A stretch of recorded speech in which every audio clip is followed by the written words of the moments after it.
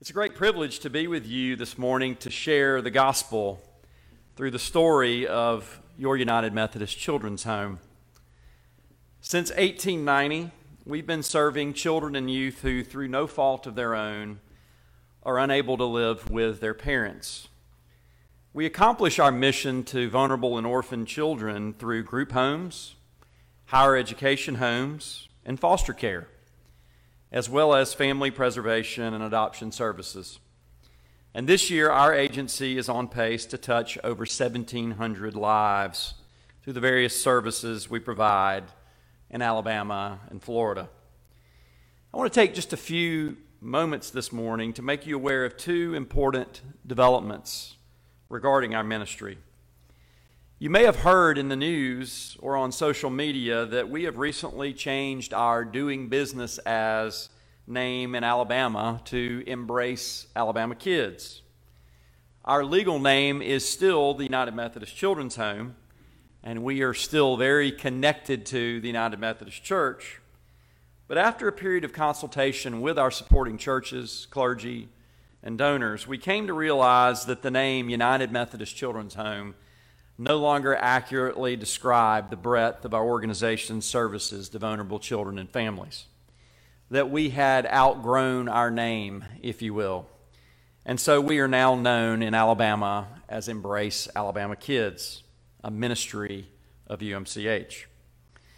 I also want to make you aware that we have recently made a nearly $3 million investment in your community through the construction of our new Babies First home at 3166 Schillinger Road.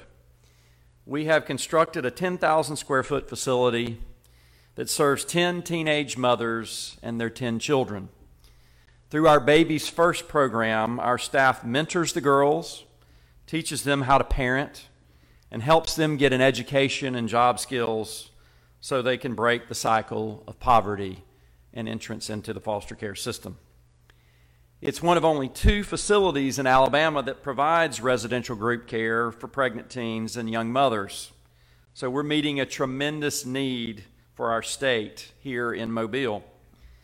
I'd like to invite all of you to our building dedication on September 28th at 11 a.m. where Bishop Graves will be in attendance. More details on the building dedication will be provided closer to the date through the church. I was delighted to hear that you are in the midst of a Christmas in July sermon series to highlight the importance of the Christmas season for all seasons. Christmas is certainly an important season in the life of our agency. Much of the support that we've received over the years to care for vulnerable children has come through our annual offering known as the White Christmas Offering. Since the 1930s, United Methodist churches across Alabama, both in the Alabama, West Florida, and North Alabama conferences, have been coming together at Christmas to make a powerful statement about the church's role in caring for orphan and vulnerable children, raising tens of millions of dollars during that time. And I can't think of a more theologically appropriate season for our United Methodist churches to do so. Our scripture this morning, our gospel lesson, describes the process of Joseph accepting Jesus as his son. In this story, we see a good man wrestling with a decision about his responsibility for a child that is not biologically his own. We see a man wrestling with a decision that, unbeknownst to him at the time, would have eternal impact. This morning, I'd like for us to look deeply into the story and see what it might communicate to us regarding the church's role in caring for vulnerable children today. I want to start by outlining something about the Christmas story that is very easy for us to gloss over 2,000 plus years later. Mary was found to be pregnant outside of marriage. Period. I say period because theological explanations of how that pregnancy came to pass probably didn't matter much at the time in the small village of Nazareth. She was not forgiven or excused in those days because of what we believe about Jesus today. Today, we all know how the story ends. We all know that Mary and Jesus will be vindicated many years later on the first Easter Sunday. But make no mistake, they were in real danger at the time. Jesus was clearly conceived outside of marriage, and first century Palestine was an unforgiving place for unwed mothers and their children. Again, the story reveals a good man wrestling with a decision about his responsibility for a child that is not biologically his own. Joseph is wrestling with this decision because he's a righteous man, and the stakes are high. But it's not a slam dunk decision. Either way, there is a really tough row to hoe for someone. For all he knows at the time, by taking Mary as his wife, he will be forever tied to a shameful pregnancy, and one that he was not responsible for or legally bound to. And so he considers a way that he can save face, that both of them can save face. He considers breaking off the engagement. The scriptures say dismissing Mary quietly. Some say divorcing her quietly and sending her away. But Joseph is inconvenienced in this situation by his own sense of compassion and ethics. He knew that Mary's prospects for marriage were very slim outside of him, and that she stood in real danger of forever being labeled as an adulteress. And he knew that Mary's child stood in real danger of never being allowed to fully participate in Jewish religious life as a result. Deuteronomy 23:2 states, "No one of illegitimate birth shall enter the assembly of the Lord. None of his descendants, even to the 10th generation, shall enter the assembly of the Lord." Without Joseph, Mary and her unborn child would be ripe for the picking among those that seem to be there in every society, preying on the most vulnerable.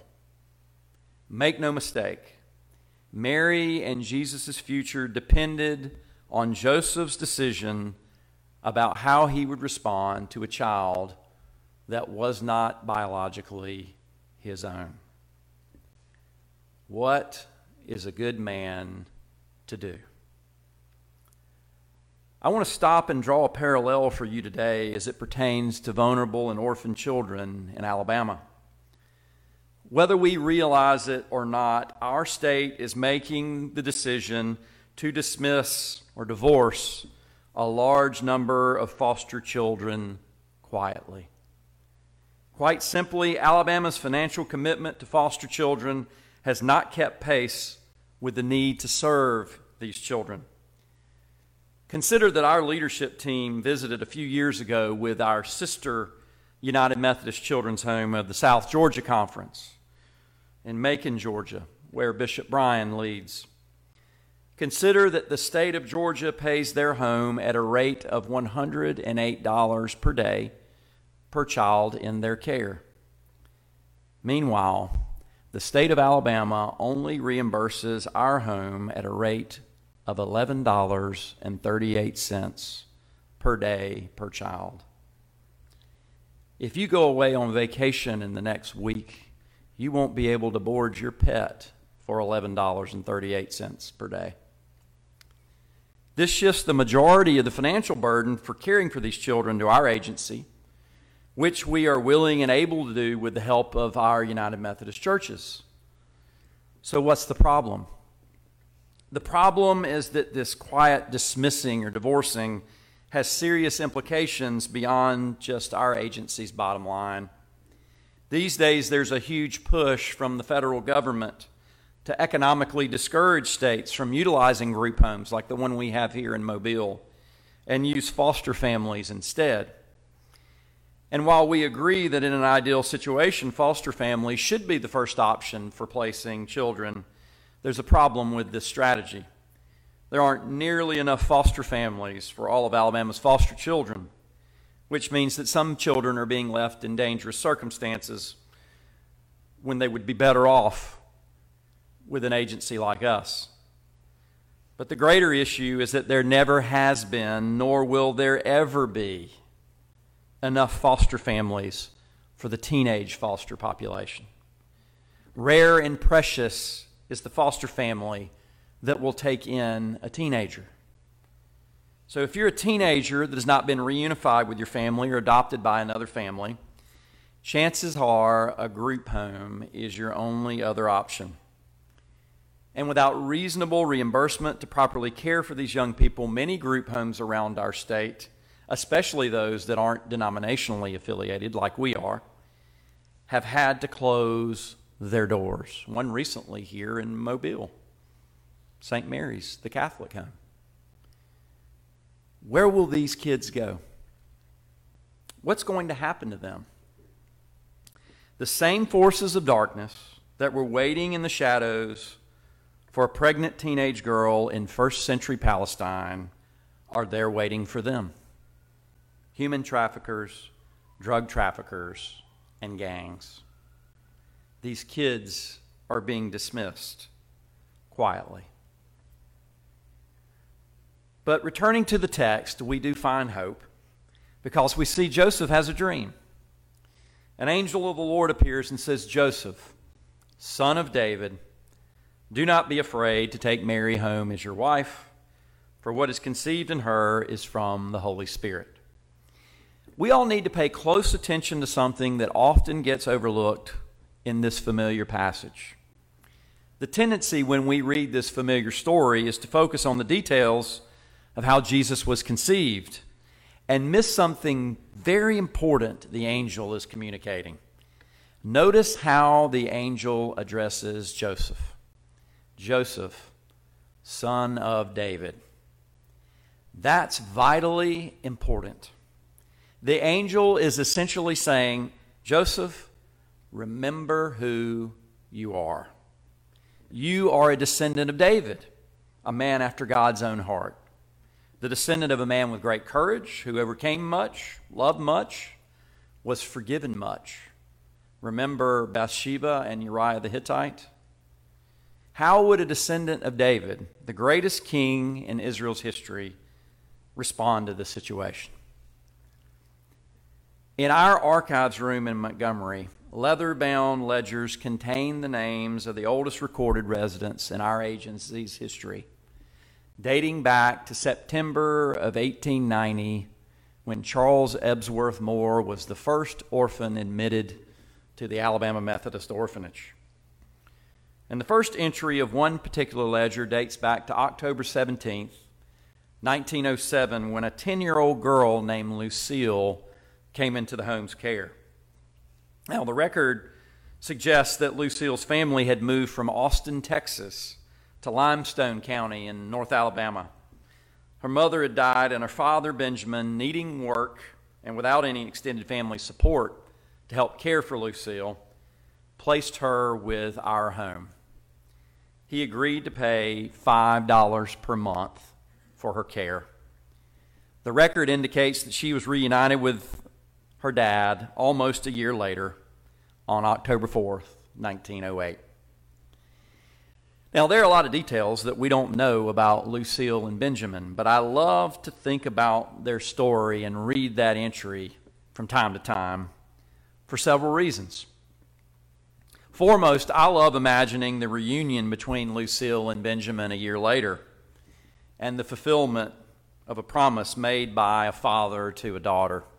It reminds me of God's promise to us in John 14:3 when Christ said, "If I go and prepare a place for you, I will come again and receive you to myself, that where I am, there you may be also." Lucille and Benjamin remind all of us that we too have great reunions in our future. But I also love this story because it reminds all of us of who we are. It reminds us of who we are. It makes me extremely proud to be numbered among the people called Methodists. Our Wesleyan heritage of sharing the love of Christ by meeting real social needs is abundantly clear in this story. When our country's great needs have overwhelmed society's capacity to deal with them, the United Methodist Church has always been there in some form, using our powerful connection to punch holes in the world's darkness. Joseph, son of David. I'd like to think that Joseph went over and over those words in his mind in the hours and even perhaps days that followed his dream.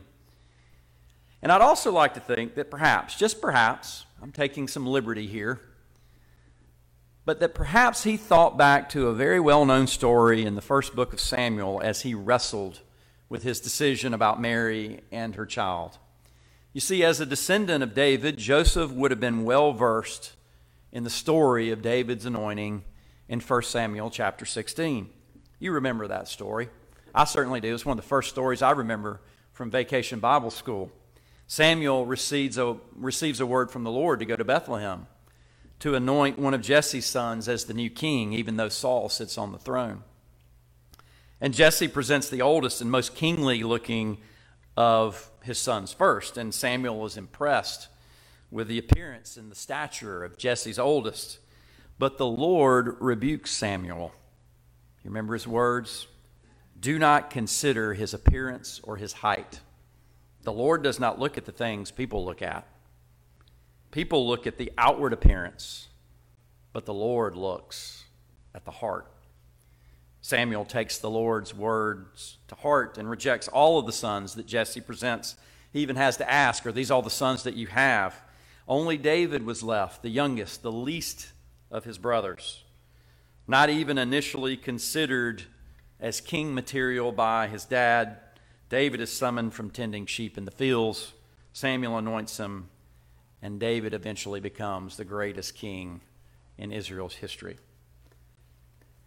Fast forward many years later, and I'd like to think that perhaps, just perhaps, God's words to Samuel were running through Joseph's mind in a different form as he wrestled with this decision about Mary and her child.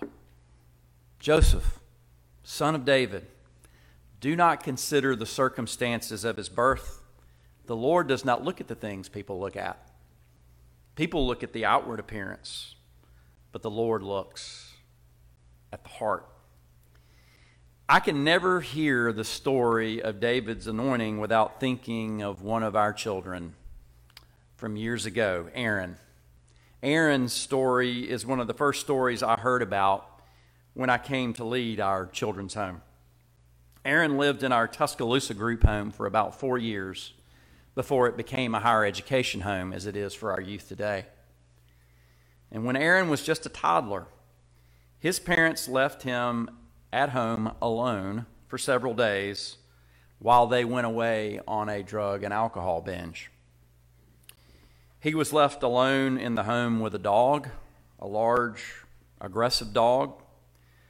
Both Aaron and the dog grew hungry, and the dog attacked Aaron's sole diaper. As a result of that incident, Aaron was left permanently disfigured and will never be able to father children biologically.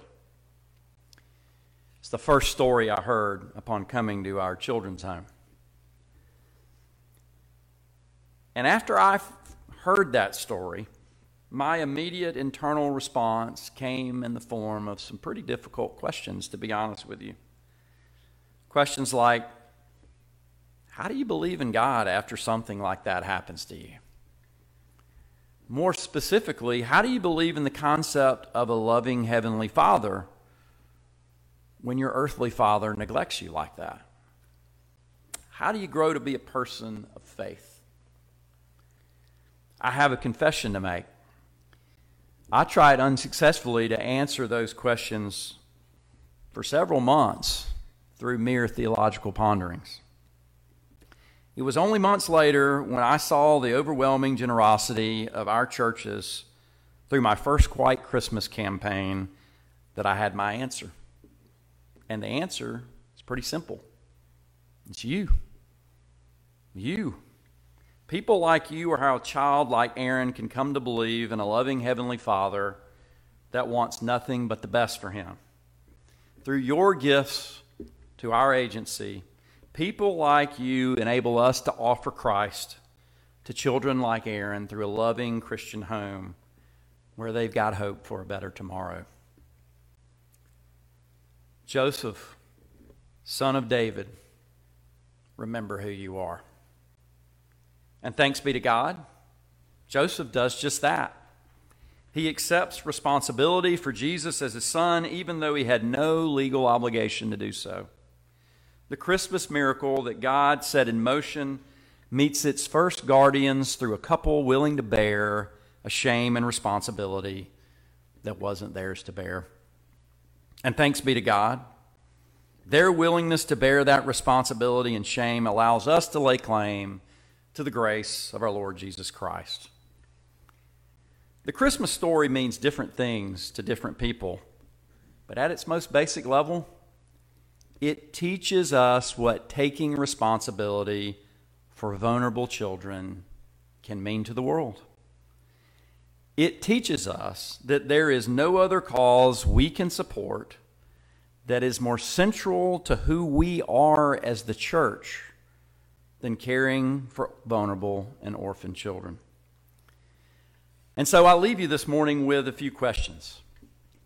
Will you, like Joseph, take responsibility for our children, even though you have no legal obligation to do so?